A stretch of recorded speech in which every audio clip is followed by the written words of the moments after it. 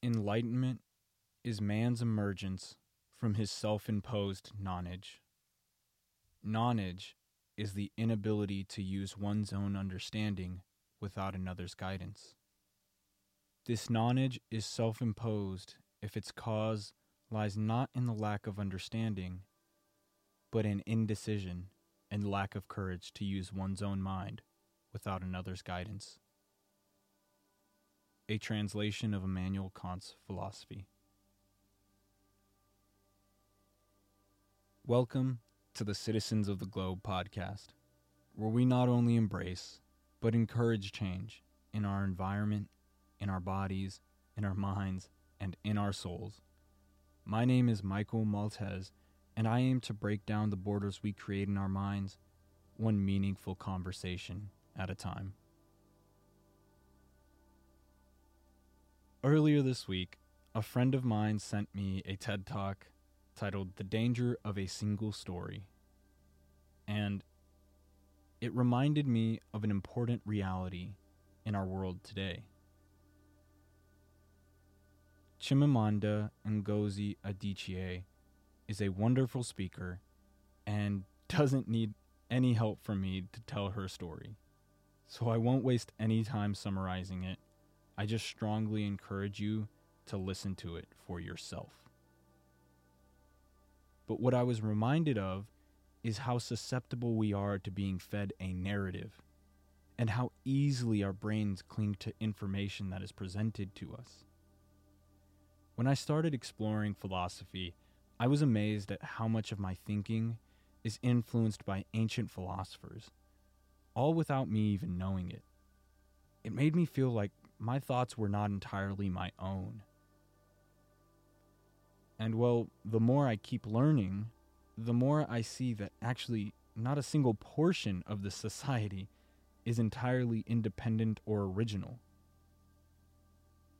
We are living in this society as a direct consequence of a few men's words throughout history. The best way I can explain this to you is to think about our justice system. If you've never had to think about it, all our laws and legal proceedings may seem very intuitive, meaning they just make sense. If you commit a murder or steal something, you should receive adequate punishment. That makes sense. But what if a person who committed murder was acting in self-defense? Or a father was stealing life-saving medicine for his sick child? Well, what punishments should be administered then?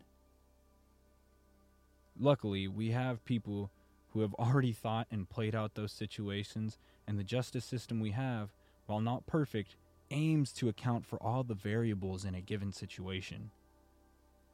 But these nuances of law did not come naturally.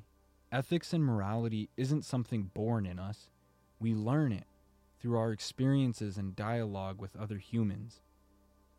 That's why the right to an abortion can seem so right to one person and so wrong to another, or the right to bear arms, or anything for that matter. It's all subjective. We as a society deem what is right and wrong. And for multiple reasons, humans autonomously dictating the ethics and morality of ourselves is such a complex idea for us to grasp that we decided to create folk tales to tell us what is right and what is wrong. The thing is, though, since humans are the ones who wrote those books like the Bible, well then whoever follows those writings is subject to whatever the author of that book deemed right and wrong. However, I see now that it isn't just religion. Like I said, our society today is a direct reflection of what a few philosophers thought thousands of years ago. If you've never seen 12 Angry Men, I encourage you do so right after this episode. But for the purposes of this episode, I'll briefly explain it. 12 jurors congregate in a cramped room on a hot summer day. They are deciding on a case that so clearly points to a Hispanic teenager murdering his own father. The whole movie revolves around the process in which they came to a unanimous consensus on if the kid did it or not. There is so much to unpack about that movie, and it left me with a renewed sense of ethical duty to see things in a more multi-perspective way. And now I actually wish I could be on a jury and they send me those jury letters. It's pretty funny, actually. But for this episode, I want to talk about one thing, and it's how they came to their decision, whatever it ends up being.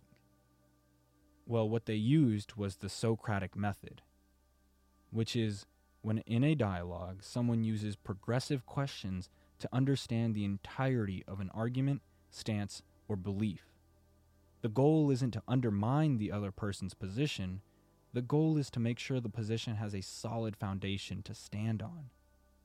And you can hold a position on anything with the Socratic method. For example, you can defend astrology. If someone came to me and said, I believe in astrology, using the Socratic method, I would say, okay, well, why do you believe in astrology? And maybe they'd retort, just because I do. To which I would say, well, is there any feelings that following astrology elicits in you that makes you believe in it? Is there a reason?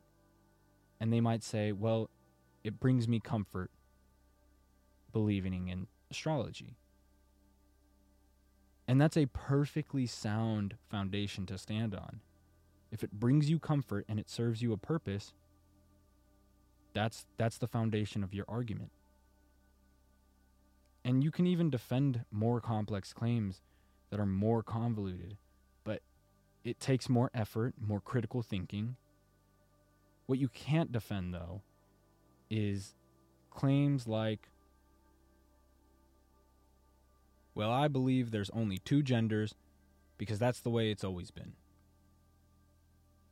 I would say, well, how do you know that's the way it's always been? The other person might come back and say, well, since I was born, there's only been two genders. To which I would clarify, so from your birth to now, there has only been two genders. And from that bit of knowledge, you are deducing that in the past, before your birth, there has only been two genders, and in the future, after your death, there will always be two genders. Right? Well, here's the kicker. You have no way to travel into the past or the future to verify that there were only two genders and there always is going to be two genders. So for your argument to stand on solid ground, you must change it to, I believe there are only two genders because for my lifetime, there has only been two genders. And then attempt to defend that claim, which can still come under scrutiny. And that's okay. That's what the Socratic method is about, trying to clear all the presuppositions of an argument so all parties involved can be on common ground. Because if we just assume, if we just make outrageous claims, then we're going to be talking in circles. Well, why do you believe this? Just because I do. That's not a sound argument, and you can't stand on that. And if you do stand on it, you have no right to criticize any other person's beliefs. And, well, that is a sound argument, if that's how you want to look at life. All this is to say that the Socratic method is what we built the foundations of our society on. The Socratic method is what developed into all the different branches of science today. It all began with a claim, a question, and someone trying to defend that claim against that question. Our society now, including the courts you're tried in, the house you live in, and the device you're listening to this podcast on, are all a direct result from some dude born in 470 BCE starting to question the way things were. And the Socratic method seems to be carried through time, reflecting the best of human intelligence. In other words, it seems to be a good thing What scares me, though, is what are the bad aspects of humanity that we are unnecessarily carrying with us throughout time, such as racism, bigotry, hate, revenge. Well, I've noticed that our march towards individualism in the US is becoming detrimental to our society as a whole. We hoard resources and build 20-story luxury apartments right across from tent cities where people don't have a pot to piss in. And some of you might say, well, it's those people who made their own choices that landed them there in those tents. To which I would implore those people to ask themselves, is it really as simple as they made a string of choices that landed them there? Again, I ask you to imagine that it's you now who suffered an injury, unforeseen. And because of that injury, you need physical therapy. Well, because the U.S. has privatized health insurance that won't pay for continuous physical therapy, you can't afford it. So instead, your doctor prescribes you with carefully dosed painkillers to manage the pain. Well, it turns out that those painkillers are a synthetic opioid, which are known to be addictive. Keep in mind, from our last episode, you might recall that addiction can engulf anyone. Well, you still have bills to pay, so you gotta keep working, despite the pain. To get you through the shifts, you keep on taking the painkillers more and more frequently. But eventually, you run out before you refill. So, you either suffer at work or hit your buddy up who sells unregulated painkillers. You tell yourself you just got to get through the month to your next refill, so you'll just buy them off of him this month.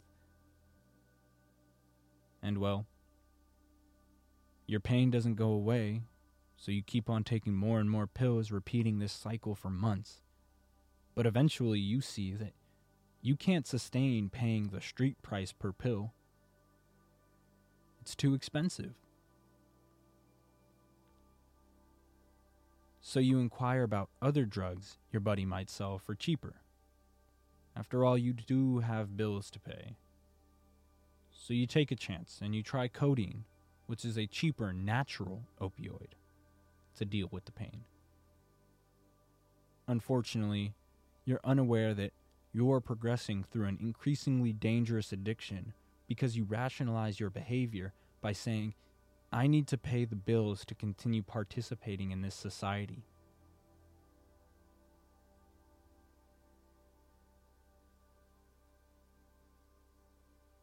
But then something happens.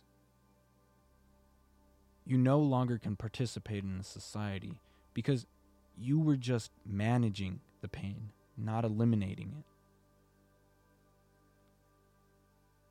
So in all those months or years of you working through the pain, you were repeatedly injuring yourself until one day you collapsed, unable to continue working, unable to pay your rent, unable to pay your car or your phone. And so you get spit out by society and thrown onto the streets in a tent across from a 20-story luxury apartment complex. I'm not trying to change your mind. I'm simply trying to get you to see that maybe, just maybe, things aren't as simple as it's the individual choices a person makes that leads them to be homeless. And just in that one, I'm weary to call it a hypothetical situation because it is a real situation that thousands of people go through and are going through today. But from that one hypothetical situation, we can delve into so many aspects of society that could be improved upon. Such as, what if that person had free healthcare to get physical therapy and never needed the original prescription?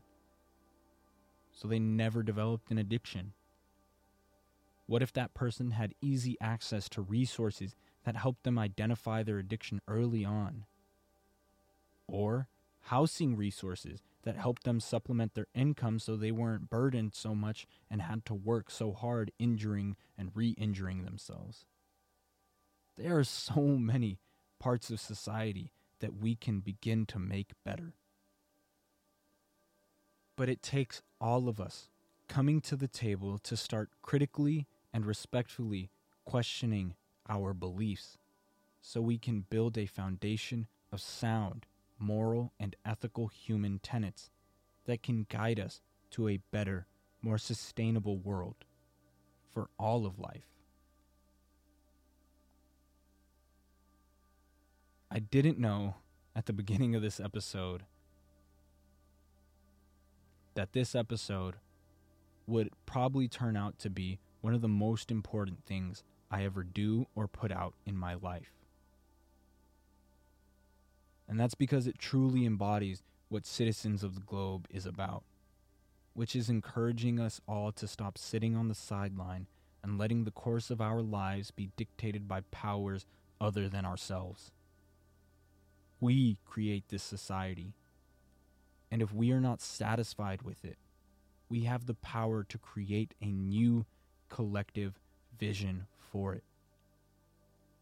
And so I ask you to share this with as many people as you can. I don't even care if it's this podcast you share. I'm talking about sharing the information, the critical thinking skills. I don't care if you give me credit. After all, my ideas were influenced by thinkers before me. So are they really my original thoughts? And well, if you spread the information you learned here today, are they really your thoughts? Does it matter who owns the thoughts? Maybe we can drop all the originality and ownership BS and just start to call them our thoughts. And with that, I hope you continue to create the day that you want.